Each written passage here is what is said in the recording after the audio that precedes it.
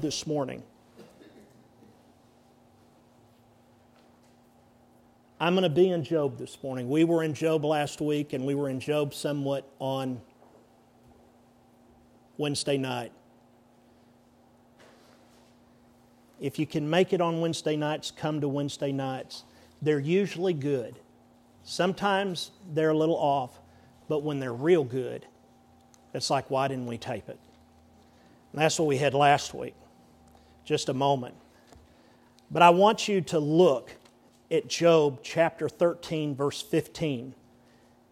I am not going to do an exposition of this, but I am going to pick up from last week as I speak to you on the subject, in God we trust.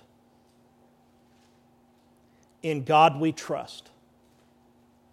Job 13, verse 15 says this, "Though he slay me, I will hope in him."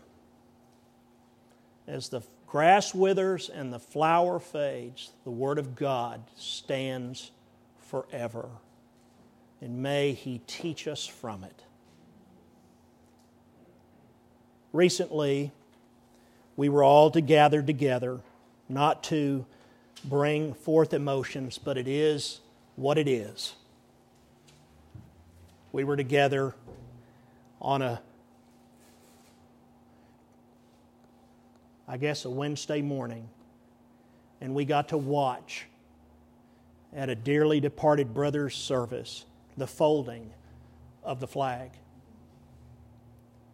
Do you know what the meaning is of the folding of the flag? Did you know there are only 13 folds when it is done? You know, the flag has many names. I would have brought her out today. They're all in my office, my study over there. I kind of have my own personal position is this, and since I kind of can do what my own personal position is concerning me, I don't like to put the flag out in church because I want us to remember we're part of another kingdom. But I am also grateful that here we're part of this country. But if you want to go in my office and question about how I feel about the flag, you will go in there and you will see 10. And I invite you to do it after church. Maybe you've never seen the flags I have flown in my office. They're beautiful. A lot of them are Texas. Yeah, I invite you to do that. But there's names for the flag. There's Old Glory. There's the Stars and the Stripes. There's the red, white, and blue. The stars and the bars. Even the Star-Spangled Banner. The original 13-star version of the flag was first unveiled on June 14th, 1777. And that is why June 14th is known as Flag Day. We have all kinds of days now. We have Donut Day, Pie Day, Star Wars Day, which is May the 4th. May the 4th be with you. And in case you were wondering, they have not created Twinkie Day yet, but they are for Mary Jo, and we have April Fool's Day, and that's for atheists. And in case you were wondering, our current 50-star flag has flown since July 4th, 1960, the beginning of Generation X, which is 1960 to 1980. At some point in time, a person witnessed on television, all of you, at some point, or in a funeral, or in some kind of event, you saw the folding of the flag. Have you ever noticed how meticulous attention is paid by the honor guard when folding the flag? Because the flag has to be folded exactly 13 times with no red showing at the end. None. And that 13 times is a remembrance of the original colonies and the first 13 stars. But did you know there is a specific meaning for each fold? The next time I do or participate in a military funeral, I will see to it that this is provided. The first fold of the flag symbolizes life. Ours is a nation that is pro-life. 2, the second fold represents a belief in eternal life. The third fold is made in honor and remembrance of veterans who gave their lives in defense of the country in order to help attain peace throughout the world. Number 4, the fourth fold is a recognition of the nature of the country's citizens to trust God. It is the nature of our country, not the character. It is the nature of our country to trust God. The fifth fold is a tribute to the United States. A man named Stephen Decatur, during the Revolutionary War in 1812, says, "Our country in dealing with other countries, may she always be right, but it is still our country, right or wrong." Sixth, the sixfold symbolizes where people's hearts lie in keeping with the words of the Pledge of Allegiance to the flag of the United States of America and to the republic for which it stands, one nation, under God, indivisible, with liberty and justice for all. The seventh fold pays tribute to the armed forces. After all, it is through the armed forces the United States is protected against all enemies, both foreign and domestic. The eighth fold is a tribute to those who have died, and as Psalm 23 specifically says, entered into the valley of the shadow of death. The ninth fold honors womanhood. I could stop right there. The 10th fold is a tribute to fathers. The 11th fold represents the lower portion of the seal, listen, of King David and King Solomon, and glorifies in Judaism the God of Abraham, Isaac, and Jacob. The 12th fold represents an emblem of eternity and glorifies in the eyes of God's children God the Father, God the Son, and God the Holy Spirit. 3 colors, red, white, and blue. But it is the 13th fold. It is the 13th fold that is presented to the loved one in whose honor the flag has been folded after such a ceremony that reminds us of the national motto, "In God we trust."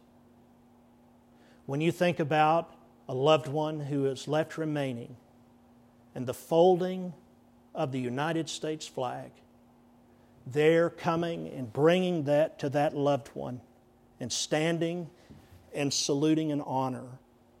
The very person that is grieving has been given the symbol of our nation, but bears close to one's own chest the great truth that we as believers know. It is true. In God we trust. You'll never see it the same again. Isn't that beautiful?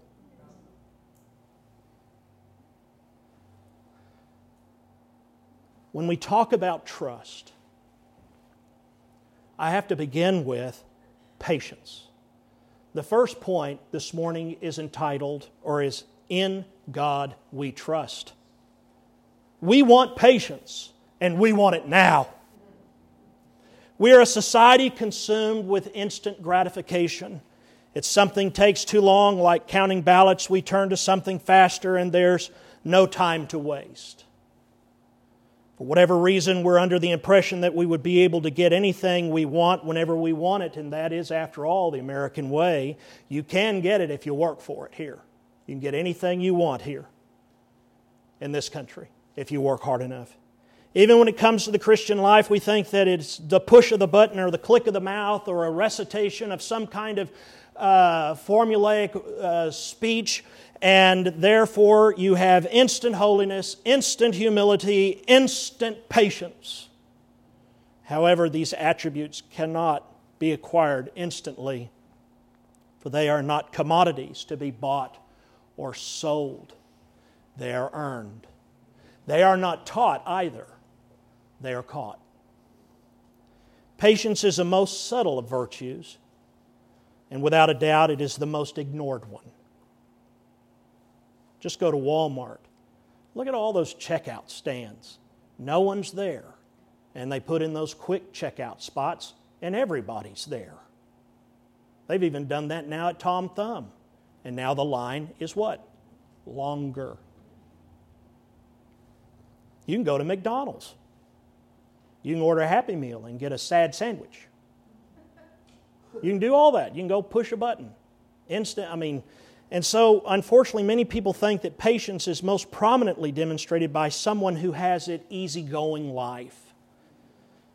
Laid back, they have an attitude that, they're chilled out, they're on Caribbean time on the beach, their life's a cruise.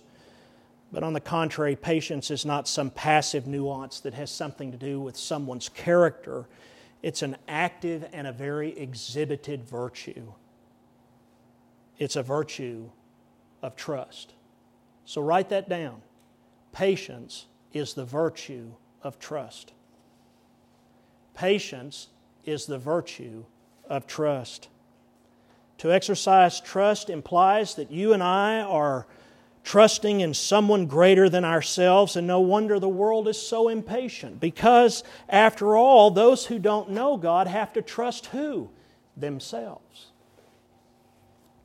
And their confidence is self-confidence, their esteem is self-esteem, and their reliance is self-reliance.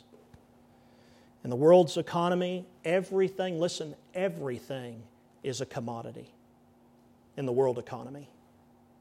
And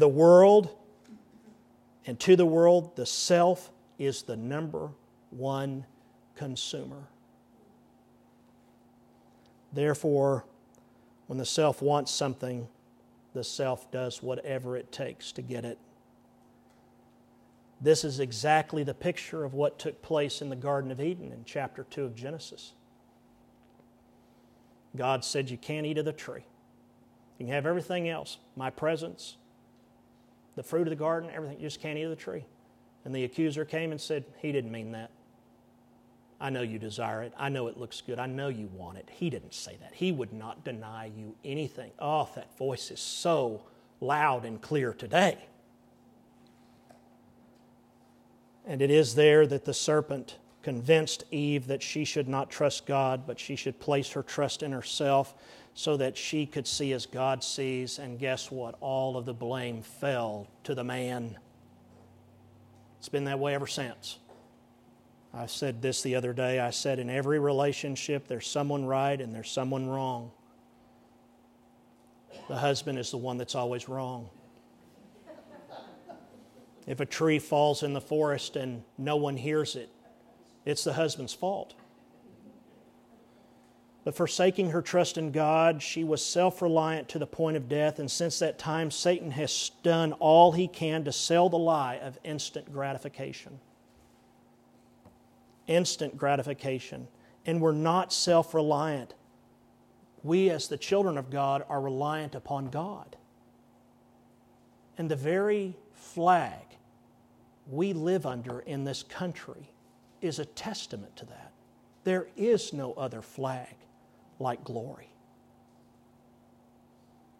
That's why I say, if you can, don't fly a tattered flag. When you think about what it represents, don't fly it upside down.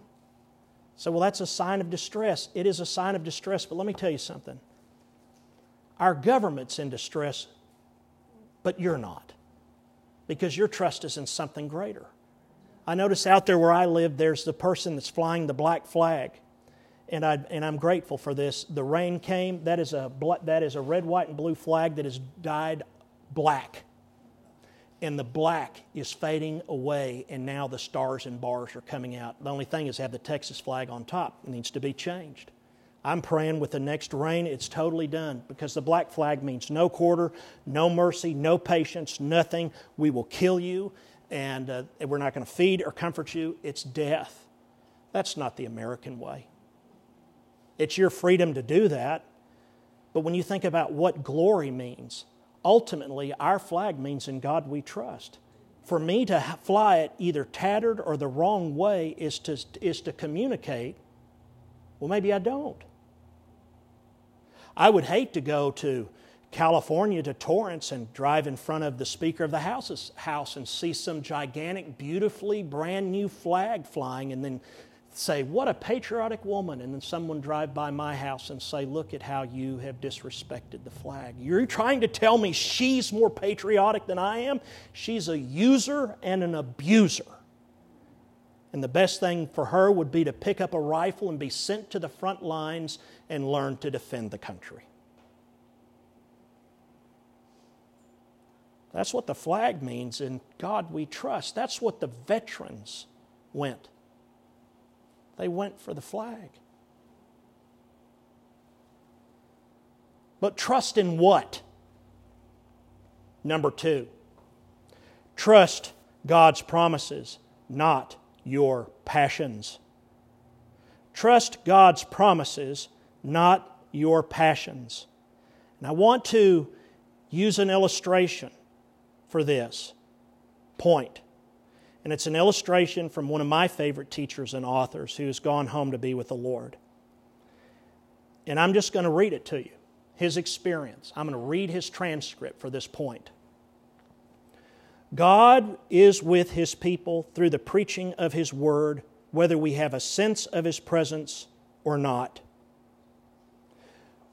We need to trust the promises of God, not our feelings. We need to put our trust in the promises of God, not our feelings. And thus he says, an experience I had years ago when I first began teaching back in 1965, I was a professor at a college, and on the weekends I would fill vacant pulpits. And there was a church across the border in Ohio where the minister became terminally ill and could no longer preach. And so for several months I preached in that church for his people. And I got a call one Saturday night, and they said, we just heard from the hospital that it is likely our pastor is not going to live through tomorrow. He says, I knew how much these people loved him. What a tremendous burden of pain and grief this was going to be upon them to learn of his imminent demise. The next day we were scheduled to have the Lord's Supper, and how I prayed my heart out that Saturday night. I said, Lord, these people need encouragement. They need a word from you that will lift them up from their despair, that their eyes may be upon you in the midst of this crisis, the death of their shepherd. And the next day I got to church, he says, and I tried to preach my heart out. And everybody in this room, he's speaking, and everybody in this room who's ever preached a sermon knows what it is like to lay an egg. You want to preach, and you're preaching, and nothing is working. I mean, it was horrible, he says. One of the worst sermons I ever preached in my life. Then I led the congregation through the Lord's Supper, and I was overcome with a profound sense of the absence of God. It was awful, he says, so that when I pronounced the benediction, instead of going back to the back of the church to greet the people, I wanted to run out the door, find a hole to jump in, and hide. I was so embarrassed because I knew I had let them down. And guess what happened? I never had a response like this, where one person after another came out of the sanctuary thunderstruck, and they grabbed me by the hand with both hands and said, "Thank you, Pastor. I've never known the presence of the Lord like I knew this morning. And one of them after another came out of there, and I'm thinking where were these people in the same service I was in.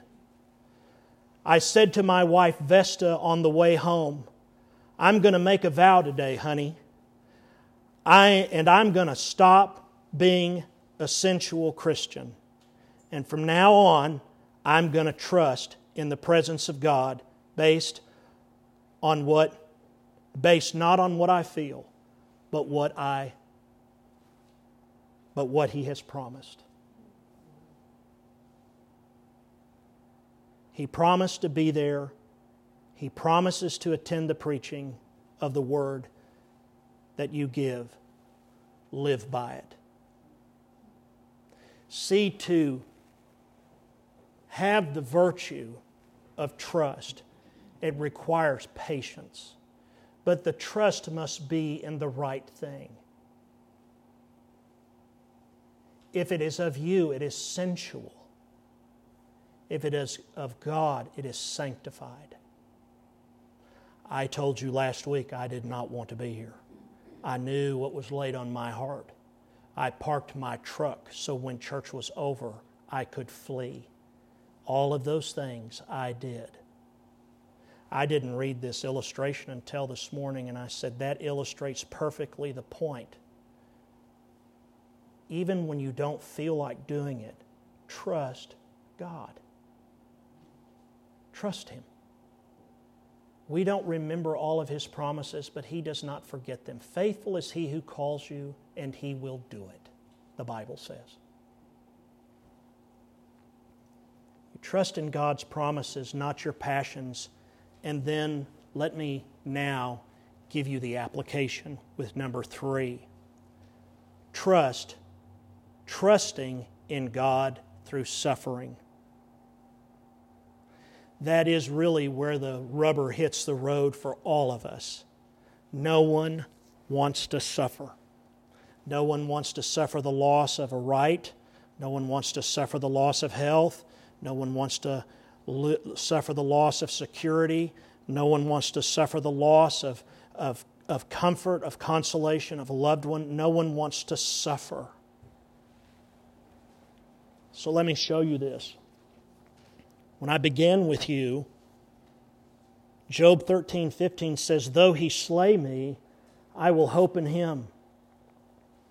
These are the famous words of Job that summarize what our posture should be like all the time before God when we suffer. Though He slay me, I will hope in Him. I will hope. And it is an instruction on how to maintain this posture comes from a surprising source in this text. Remember, I told you there were 3 yard birds in Job. Yard bird 1, yard bird 2, and yard bird 3. Well, when they're done talking, another person speaks. His name is Elihu. You have Eliphaz, Bildad, and Zophar have spoken thus far as the comforters of Job. Ha ha.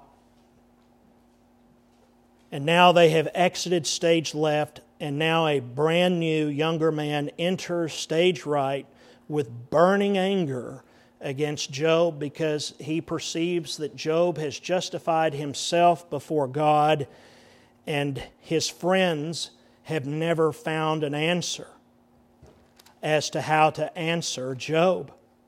And so commentators kind of wonder, who is this Elihu character? Who is he? Well, I printed it off and didn't get it, and it doesn't matter. Whatever he is adding something to the conversation. And he gives 4 speeches from Job 32 through 37, of which at no point does Job respond, ever. John Calvin says,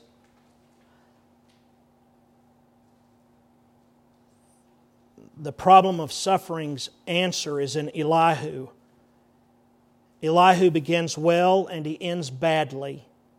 He begins by teaching us something about the new purpose, something new about the purpose of suffering, but he ends repeating the same old story. You're suffering because you're a sinner. God did this to you. What's sad, but it is true, we never believe that about ourselves, but we're willing in knowing that it is true. God does not do that to His children because He cannot. He will not. But we sure hope He does it to others as the only explanation for why we cannot answer why this is happening. Well, I'm going to give you an answer to that today. He teaches us this simple truth. He's a crooked stick that hits a straight lick, Elihu is. It's in the Scripture. We're to learn from it. I'm going to show you where he teaches it. 3 things. Trusting God through suffering. And the first thing he teaches us is, number 1, trials are not a reason to question God's character. And I warn you, as your friend, with no threat, trials are not a reason to question God's character. There is nothing that I can think of that will get somebody more hot and bothered that knows the God of Abraham, Isaac, and Jacob, who walks with Christ, knows the voice, reads the Scripture, that will bring about a righteous anger than for a person to question God's character. But it happens all the time. God can't be God and let Joe Biden be president. God can't be God and allow abortion to continue. God can't do all these. What can God do? Don't ask what He can't do. What can He do? I'm going to show you something. Trials are not a reason to question God's character. If I were to single out one particular verse from Elihu's speech, go over here to Job 34, verse 12. I want you to look at it. Job 34, verse 12. It says right here in the Bible, are you ready? I want you to highlight this. Surely God will not act wickedly, and the Almighty will not pervert justice. Whatever the answer to the problems of pain and suffering is, which we know what it is, but that's not today, it cannot be an answer at the expense of the character of God. When you just view God as a God of love and you separate that character as the preeminent character of who God is and make all of the other traits suffer or be diminished, you have basically misidentified who God is, because if there's any overreaching character trait of God, it's His holiness. But it is on the same par as His love and of His delight and of His passion and truthfulness. We cannot look at the difficulties and the trials that we face at the expense of God's justice, at the expense of His integrity, and at the expense of His righteousness. Difficult times do not bring question to God's character. It brings question to ours. It is an uncompromising truth. You cannot compromise this truth. Trials are not a place to question the character of God. Period. There is no compromise. I don't know about that. There's no compromise. I don't know. Our God is all-knowing. So that doesn't fit either. Of a truth, God will not do wickedly, the Bible says, right here in this passage. Of a truth, He will not do wickedly. It deals with the character of God, but also it has to do with the love of God within His character. And the answer to the problem of suffering is not merely that God is sovereign. God cannot sin. Everything that God does, He does out of the principle of the character of His goodness. And when we suffer, we can't question that because it is done out of the principle of His character. I would suggest here that Elihu does 2 more things to help us understand the problem of suffering. Not just teaching us that trials are not a reason to question God's character, but simply that suffering is, one, instructive, and two, the reason God permits it is to teach us something. So number two, one, is trials are not a reason to question God. Number two, trials teach us something about who we are. In the prologue of the book of Job, we have an assessment of Job's character. The Bible says he was a godly man. He shunned evil. He was in every way a model believer.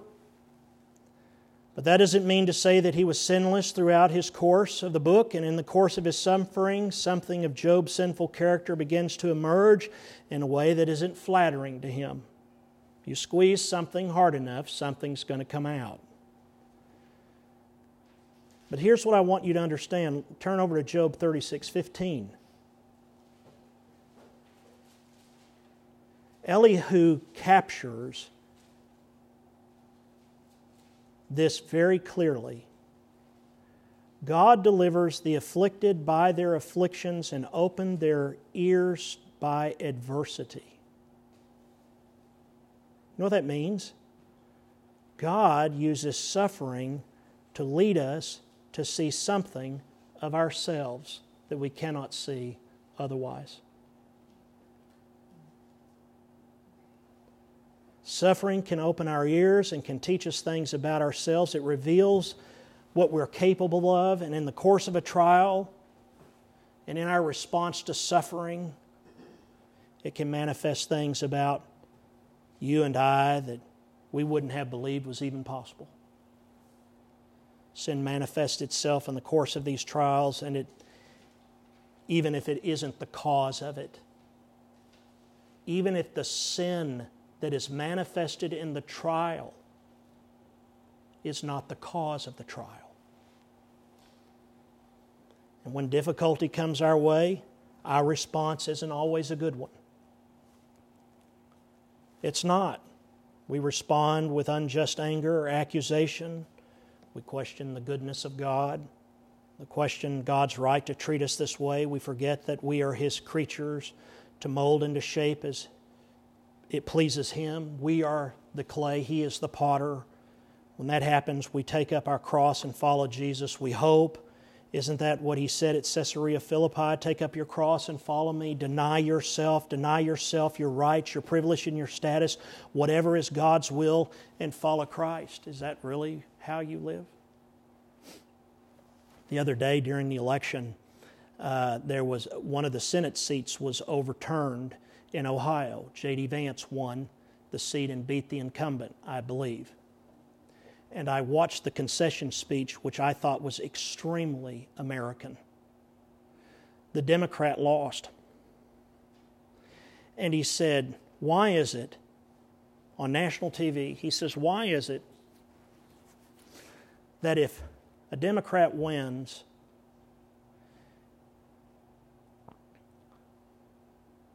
the election is legitimate, and if a Republican loses, the election was lost by scandal?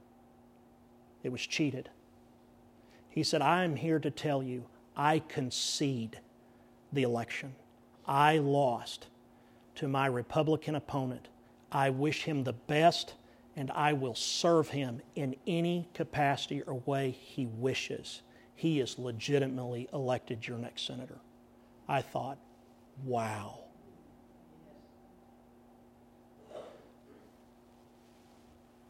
But he stated a very unpopular truth that people say.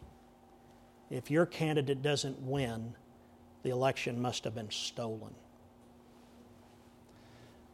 We are above that, people. We're only given one vote.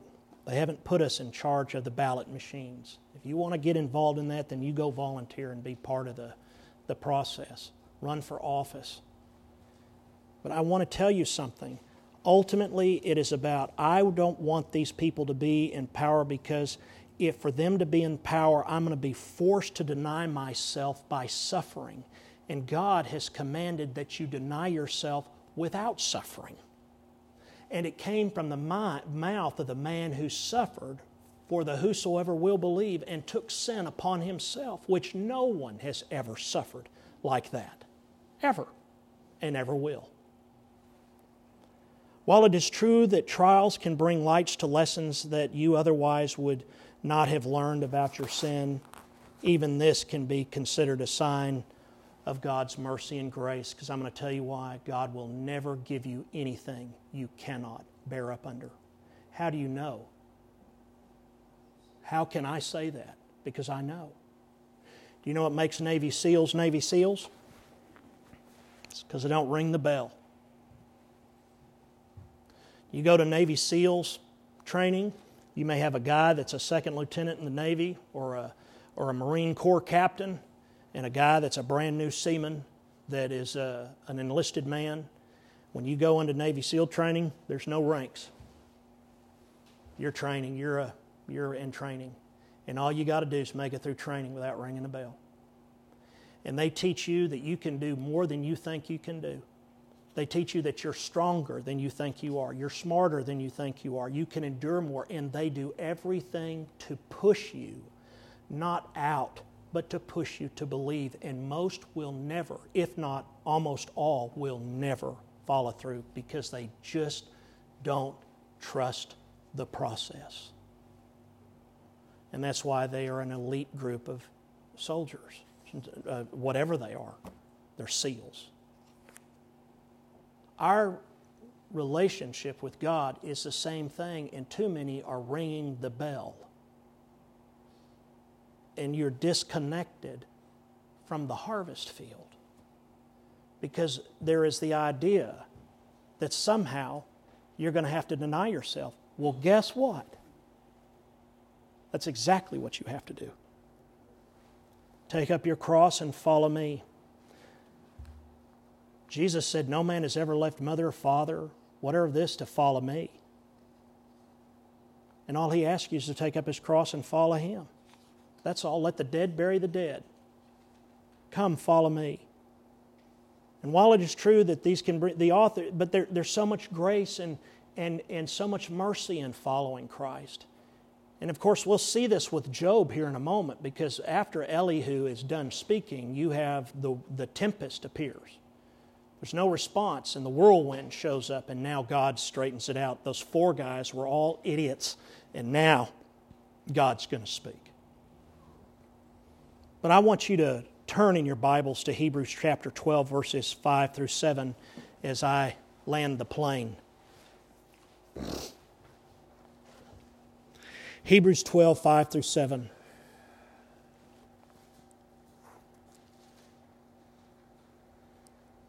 The author of Hebrews talks about the discipline aspect of trials. I think it's a pretty logical conclusion to say the author here is Paul, but that has been debated forever. It doesn't matter. We know it is the Holy Spirit, ultimately. And have you forgotten the exhortation that addresses you as sons? My son, do not regard lightly the discipline of the Lord, nor be weary when reproved by him. For the Lord disciplines the one he loves, and he chastises every son whom he receives. It is for discipline that you have to endure. Don't ring the bell.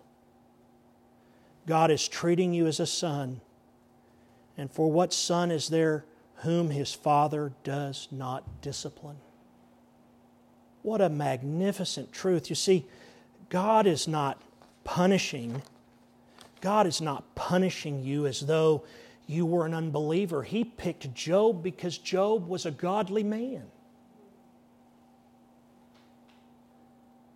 He didn't pick him because he's some pawn in a big old machine in the vast cosmos where there's no rhyme or reason. He chose the best man at the time walking on the earth to be tested by the most evil thing to ever come out of heaven. And he defeated him.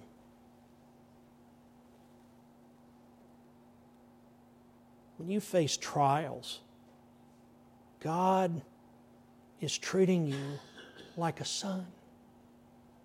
He's treating you like a daughter. Yeah, it's painful. It hurts. But it hurts because you're His children. If you weren't His children, you wouldn't have it. You'd have nothing like that. All you would have is your acreage, your accounts, your money, your assets, everything else that makes you comfortable in this world. Everything else. But to have Him is the pearl of great price. He loves you, and through discipline, He is conforming you to be more and more like the image of His Son, Jesus Christ. And through trials, God is leading us to appreciate something about His mercy and His grace. So the three things I've shown you here are trials are not a reason to question the character of God. It teaches us something about who we are, and it teaches us something about who God is. I didn't give you that last one, but that was the last part. It teaches us about who God is. So then, in conclusion, I want to give you the takeaway. Here it is. Rest in God. I know that's theologically profound. Wow. Rest in God. Elihu stresses the sovereignty of God. The sovereignty of God means that everything God wants to happen, happens without the interference of anything. And what He doesn't want to happen will not happen without the interference of anything. He is completely in control. That is a character trait, the sovereignty of God, that is based upon His nature, which is His all-powerfulness, His all-goodness, His all-knowing, and His ever-present, and the nature of His wisdom. Because you see, wisdom means this. Wisdom means that God always has the best end in sight and does the best thing to bring the best into realization. That's wisdom. That's not a character trait. That's a nature trait.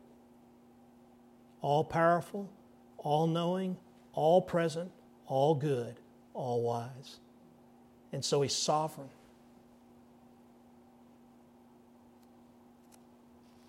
That's why we're going to sing in a minute, Praise Him, praise Him, Jesus our blessed Redeemer.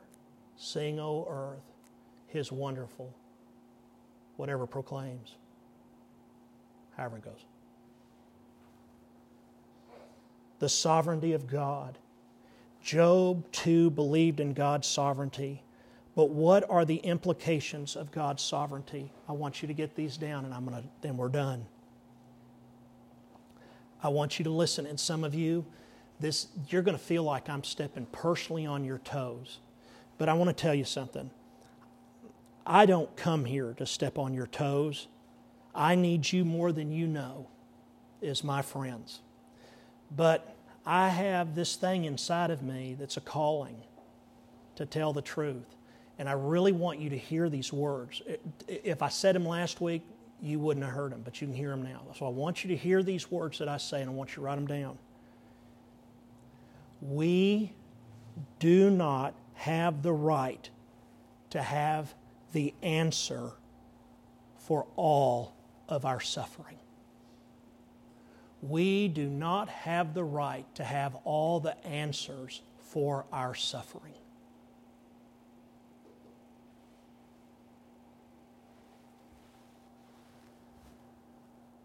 I think Elihu begins well and identifies an area of difficulty in Job's struggle for answers. Job was a godly man. He was not a sinless man, but Job believed himself a little more righteous than perhaps he was. But he proved he was the elect of God. He proved that greater is He that was in him than he that was in the world. He points forward to the cross. He was of the elect of Israel. And he is not the writer of the book, by the way. Job didn't write the book of Job.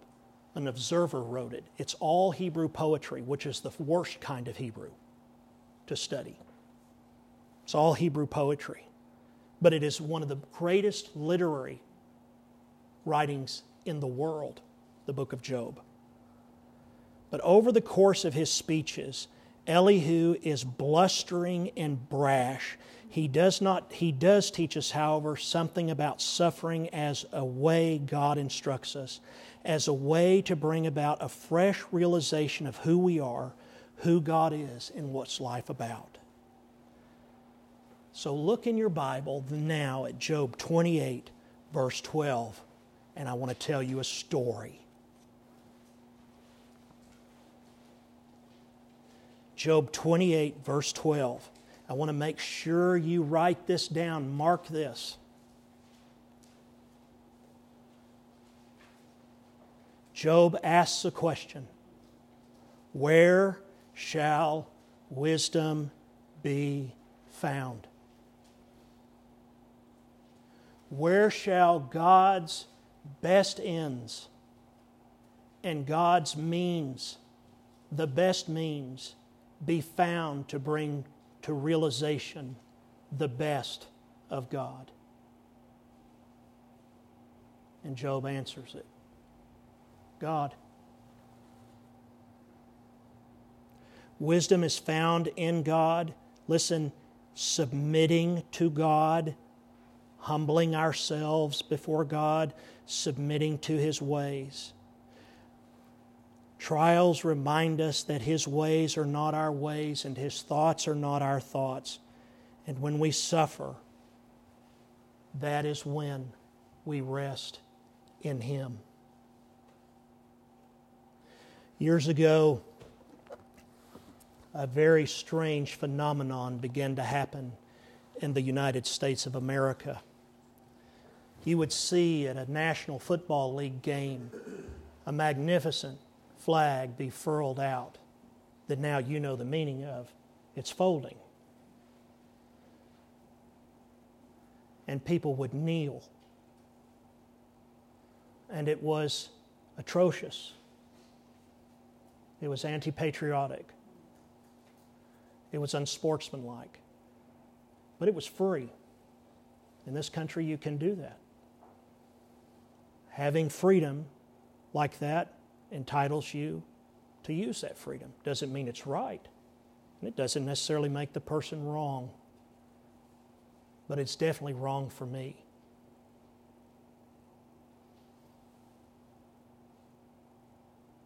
A lot of times, we look at those things and we think of, what in the world is going on? You notice they don't do that now. That was just a response. And that was just the culture we were in, and we thought, and the culture's already changed. The new thing now is whether you're a boy born that way or a girl born that way, or what you're going to be. Are you a he, she, or a him, her? Which I guess would make you a shim. I don't know. And not to just, but where's the truth anymore? So let me tell you something about that in closing. So last week came here, pretty much, didn't have a message, but there's one thing I cannot do, and that is I cannot constrain that which is in me. And so there was somewhat of a loggerhead the other day coming here, wasn't mad at anyone. Those that ate dinner with me the night before would have said, you know what, he was just fine. Nobody got upset. Kelly didn't get mad at me. The dogs didn't get mad. Truett, Care Grace, Mike didn't get mad at me. Mike wouldn't even know how to get mad. He's so sweet. Sugar doesn't dissolve on him. By the way, happy birthday. He's 25. So I had a great wedding with Ty and Katie and Moose and everybody else there. It was fun. They didn't get out late because of me. And I'm glad I saw you because I got to mail your marriage license. But I was beat up. I left here, went straight home, broken, looking for a bread truck to drive, hoping to be run over by the train on the way. I was beat up. Thought I had done something wrong that I went over there and opened the offering box for you to take your offering home. That's just a little bit of self-pity, which I despise. So Monday, or Tuesday or Wednesday, no, Monday, horrible day. Tuesday, horrible day.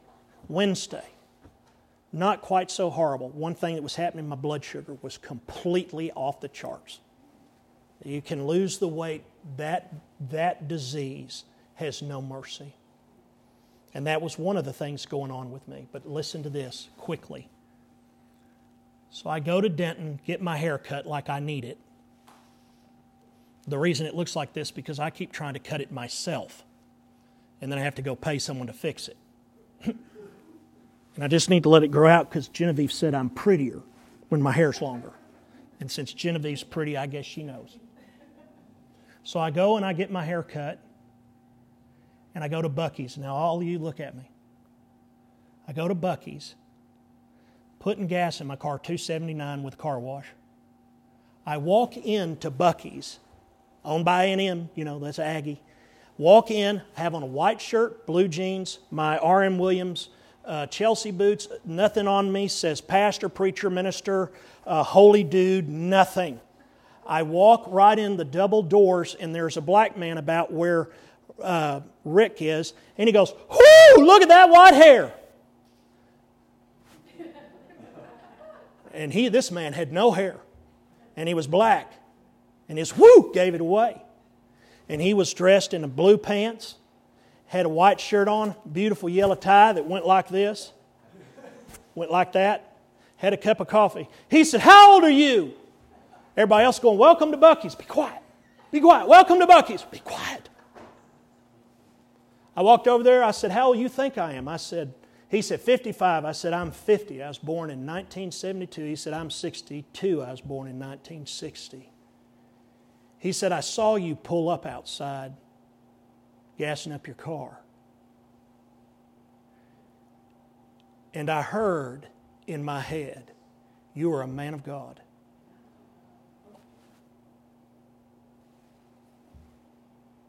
And I said, "Well, I am a pastor." And I pulled out my card and I gave it to him.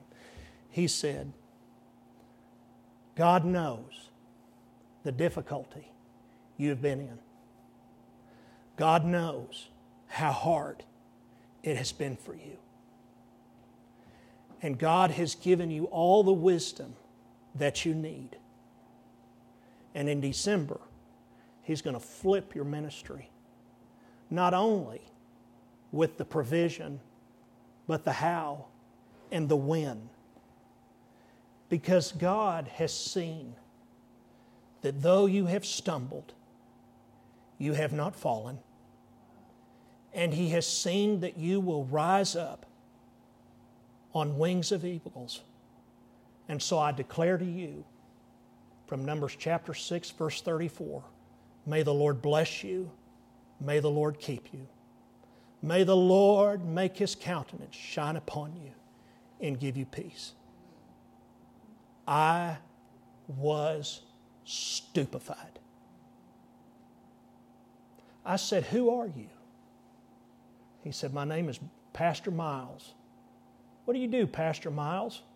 He said, "I run the Arlington Outreach down in Arlington, feeding families that have no money." I said, "Well, I came to Buc-ee's to get rid of some coffee. Let me do that, and I want to come outside and talk to you some more about it." So I went and got rid of my coffee, and I came back outside, and he was standing there. Now, you know, I'm still me. And I said, when I was in seminary back in the late 90s, there was a ministry called Mission Arlington. He said, "Oh, yeah, Tilly Bergen, out of First Baptist Church Arlington, Charles Wade, pastor of the church, president of Baptist General Convention." I said, "This man knows the trade." He said, "We're right next door." And he said, "By the way, you probably ought to say a prayer for Miss Tilly." Never met her in my life. "You ought to say a prayer for Miss Tilly. Her husband died last month. And she was back there Monday morning serving the poor. And we're just alongside helping them. Maybe if we can feed 50 people a day." And I was going to go have some old Oriental medicine done, go get my shoulders cupped because I've been having trouble, this torn rotator cuff. And I took my go get this shoulder fixed and I gave it to him. And he said, "God bless you. And I went back to my car and I watched him walk to the west side of the parking lot at Buc-ee's. And I never saw him again. I never saw the car move. I never saw anything. And it reminded me of a time when our backyard caught on fire. And about an acre of grass was burned. And 3 men came out from over the barbed wire fence and helped put out that fire. We saw no car. We didn't know who they were. We never saw their faces. We never saw them again. And we just kind of in secret said, were these angels unaware that the Bible says? So I drive off, forgetting I just bought a car wash, and I'm going to the pet supply store to go talk to somebody. And I walk into PetSmart, and there's a woman setting up something right there. This is Wednesday, setting up something right there. And she goes, hello. I go, howdy. Best thing I ever learned at A&M. Howdy. And there was a man checking out. And he looked at me, he said, you must be from Texas. I was like, I didn't feel like a smarty pants at the moment. Someone just said something to me that didn't contradict Scripture. I said, yes, sir, I am. Did my accent give it away? He said, I just want to tell you, God bless you. And I thought, Lord, what are you about to do? Folks, I know what I'm talking about. And I know what I'm talking about because I have the marks. And I'm here to help you walk through it. Go home and fly your flags. Clean them up. And when your kids come by, your friends come by, you teach them and you point to that flag. And you tell them, in God we trust.